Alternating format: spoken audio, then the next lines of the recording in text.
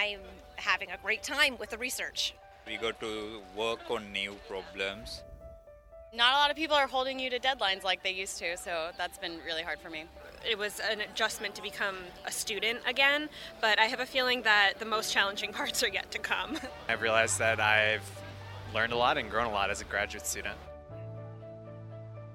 You're listening to Vitamin PhD, a podcast from Boston University delivering career narratives and skills know-how to supplement your doctoral studies. Hey everyone, I'm Maria Ayub. And I'm Jenna Zajac. And you're listening to Vitamin PhD. So Maria, I know you went on vacation recently, if I am correct. How was it? Where did you go? Was it fun? So it was really, really fun. My family and I decided to pick something very, very, very distant. And we went to Warm Springs, Virginia, which is just so in the middle of nowhere. It was like over an hour of barely marked dirt back roads to get up there once you got off the highway. And of course, you know, my brother, fiance, and I were driving up around midnight because we had waited till the end of the workday to leave Maryland. And so we're driving up there and we enter sort of a more residential area where there's like a house or two sprinkled in. We saw a few mailboxes. We were like, okay, there is civilization up here, right? There are also bears. And we had a little standoff with one of them. We were driving and I like saw something shining kind of up ahead. And I was like, oh, it's probably like a dog. We'll slow down. And we get closer and it's just a black bear, just like chilling in the middle of the road. Oh no. And what did you do? Like, we literally just kind of like, we stopped and we were like, huh, like, excellent. Now what, like, we're fine, I guess, because we're in the car, but we just kind of like waited for it to run off. But it was just bizarre. I'd never seen a bear before. Yeah. Did it just kind of like stand and look at you and then walk away, or? Yeah, pretty much. Like we didn't even have time to get a picture of it, like, because it stood there. We had like a stare off for like 10 seconds and we were all like, oh, we should try and get a picture of it. And then it ran. Yeah. So that was that. But that was a wild, beginning to everything. But otherwise, it was really, really nice. There was a great lake up there. The lake was called Lake Moomaw, which I just think is so funny. Interesting. But it was really like clean, clear lake.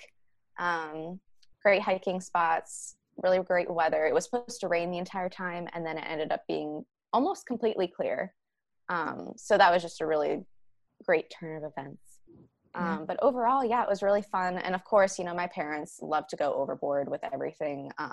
My mom was making these super elaborate meals, and it was just really fun to like sit down and like eat cinnamon rolls for 2 hours. You know what I mean? Like it was really, really fun. I'm kind of sad about, with school starting and stuff, not being able to like sit down and like have like long, elaborate meals and just like hang out and stuff with family. You know what I mean?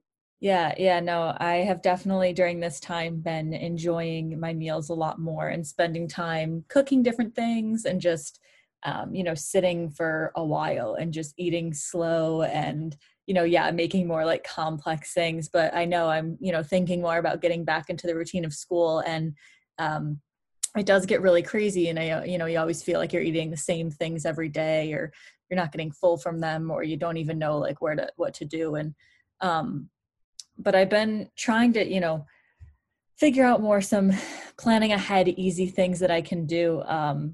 But one thing I know, and I know you like some of your oatmeal and stuff like that as well. My favorite breakfast that will literally last me all morning that I do is protein oatmeal. So, people do a ton of different combinations of that, but I've recently invested in some pretty flavorful proteins. I always have chocolate on hand, obviously. Another one I have is ice cream sandwich. Oh, wow. Which is incredible. And then I've had like chocolate mint cookie. I've also had like this cinnamon cookie crunch. So I like my variety. But usually what I end up doing, and it's really quick, like it takes me like a couple minutes, is I, get quick oats or something like that. Usually like fill it up with water, throw it in the microwave, mix in the protein powder of choice, whatever flavor you're feeling, and just throw on some toppings. I usually do like banana, berries, and like peanut butter or something like that. and it's ready in a couple minutes. And just because the protein powder's in there too, it's super filling. So I'm usually full until lunch, which is nice. Because sometimes during the day, like with us, you're on the go all the time and you just don't have time to sit and like find snacks. And you don't want to be hungry when you're trying to work and get things done. So that's a really quick and easy one too. And then even moving into like dinner and stuff like that, let me tell you, if you don't have an air fryer, I highly recommend. I have been air frying, like sweet potato fries are my favorite thing, but like, yeah, incredible with some like garlic, salt, and rosemary. But that has come in handy. So I'm trying to transition more into thinking about quick and easy for the school year. I have wanted an air fryer for so long. I've heard so many good things about them. Oh my gosh. And also ice cream sandwich. That sounds like a dream. Yep. Let me tell you. Ask for. Dessert for breakfast every day. Wow. That sounds amazing. I really could use that in my life, I think. Well, we could use a lot of things in our lives. And one of them, is building our professional circle, which is what we'll be talking about today. So Jenna, do you want to start us off? So today we will be talking about building professional relationships, and we have invited Mandy Pinero to join the conversation. Mandy is a third-year PhD student studying molecular biology, cell biology, and biochemistry, and is part of the NIA lab at Boston University in Boston, Massachusetts. Mandy, we are so excited to have you here today. We're really excited to chat with you. And, before we get into our main topic, could you tell us a little bit more about yourself and what led you to your research interests? Sure, Maria and Jenna. Thank you so much for having me here. So basically a little bit about my background. I grew up playing sports basically every day. I was a big soccer player growing up and track and field athlete back in the day. And I even ran in university for the University of Akron. So my interest in the sphere of kind of STEM in general kind of stemmed from being involved in sports and always getting injured. So back in the day, I would always experience some back problems, shin problems, stress fractures, this and that. And I was really interested in how the body was able to heal itself.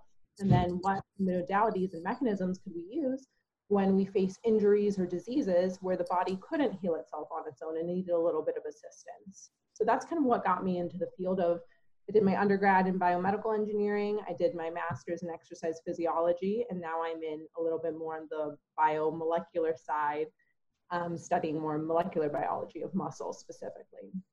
So in my lab, we study a lot of muscle diseases in skeletal muscle and cardiac muscle. And we look at it at the non-coding RNA level.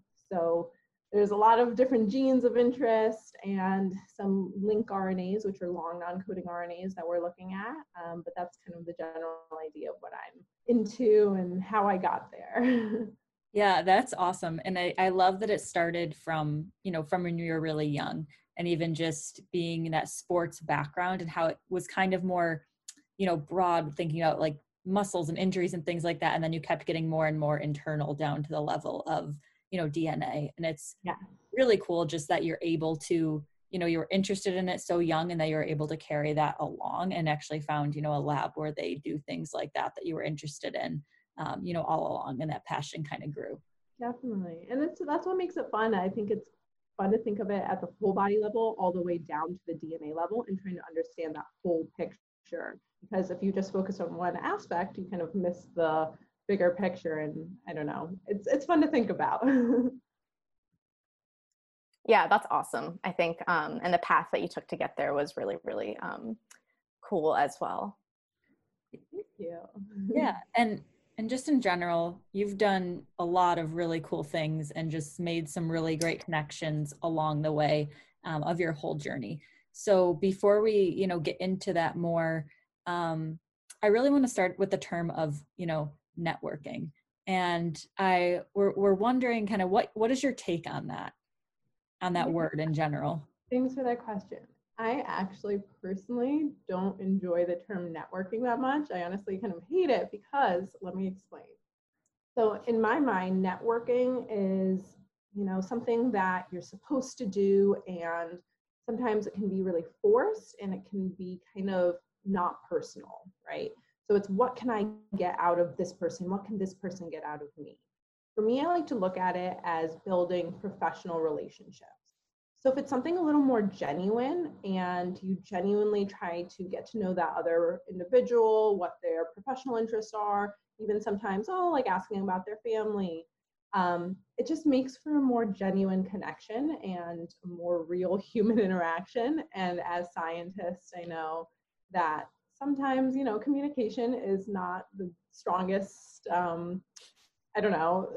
component of everyone's personality, which is totally fine. But, like at the end of the day, we're all human and we like to talk and connect on levels that are not just science. So kind of building a genuine relationship, I think will get you so much further. And yes, you might be able to get something out of that person in theory, right?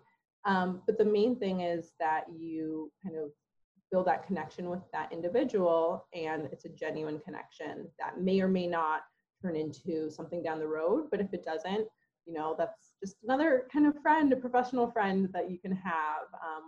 And I think I've been really lucky to make a lot of really awesome connections throughout my years in Akron and now in Boston. That's really interesting. I don't think I've ever thought about that term in that way, in terms of like it being forced, or like how can I use this person? But that is kind of what networking implies. And I really like the idea of the intersection between like personal and professional, and kind of finding that balance and making it like a personable relationship with the person. So I guess it's definitely a two-way street, but it has to start somewhere, and possibly starts with you. So I think, what specifically have you done, or do you recommend that others should do when trying to build their professional circle? Yeah, of course. So honestly, no matter if you are an introvert or you're an extrovert, it's always going to be something that pushes you outside of your comfort zone.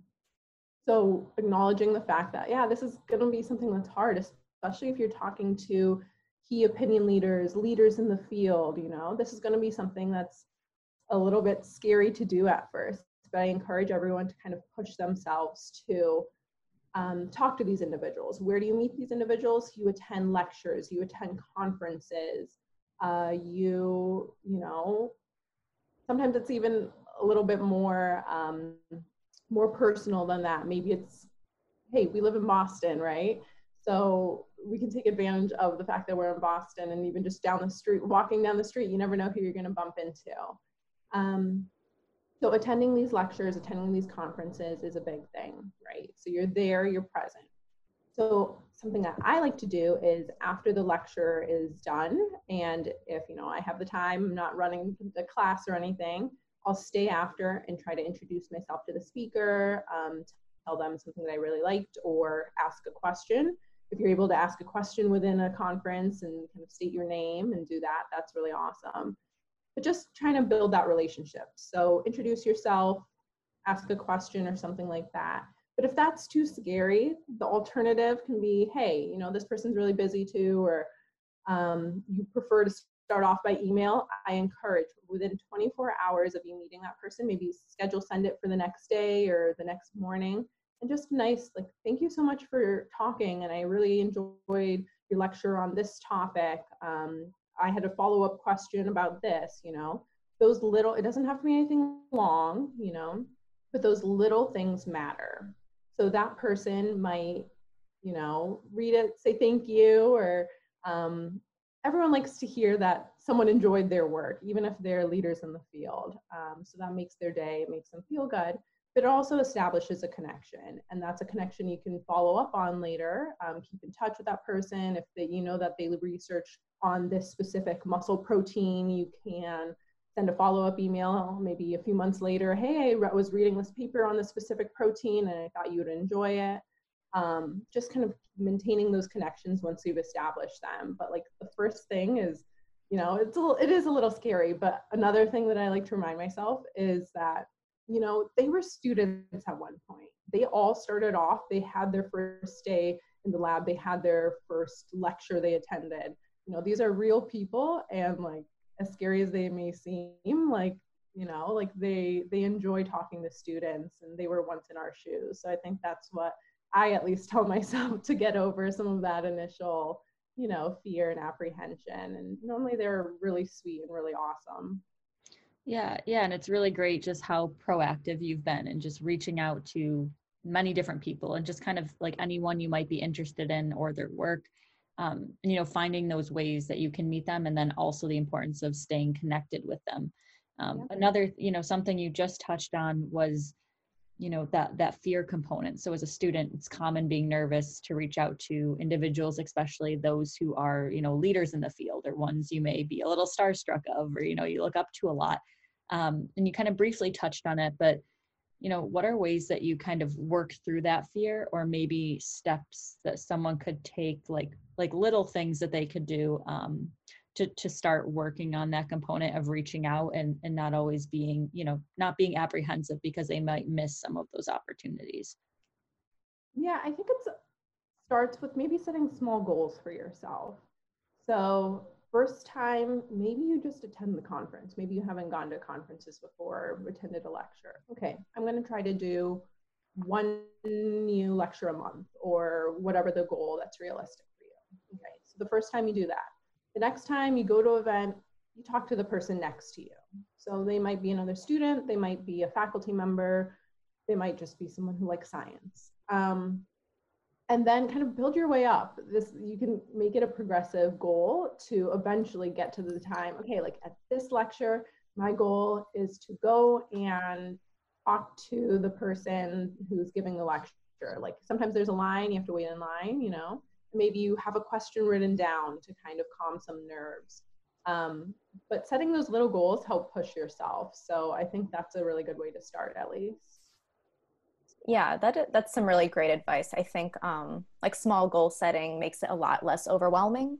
I know that I'm definitely somebody who benefits from small goal setting on a regular basis.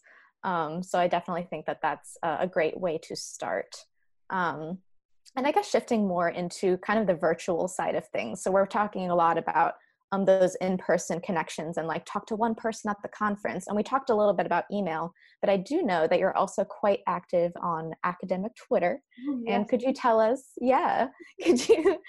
a little bit about kind of how you've branded yourself on Twitter, as well as how to go about creating your own content, figuring out who to follow, who to engage with, things like that? Yeah, of course. Okay.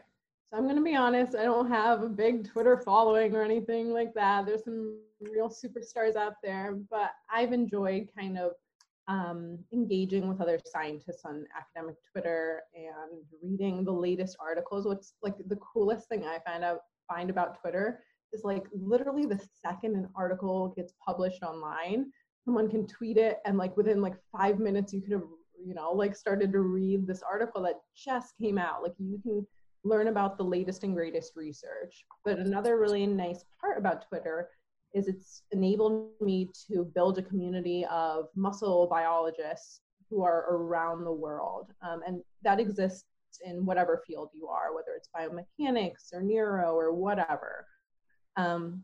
So something about Twitter that I kind of did initially was I kind of figured out who were the big leaders in my field and saw if they were on Twitter.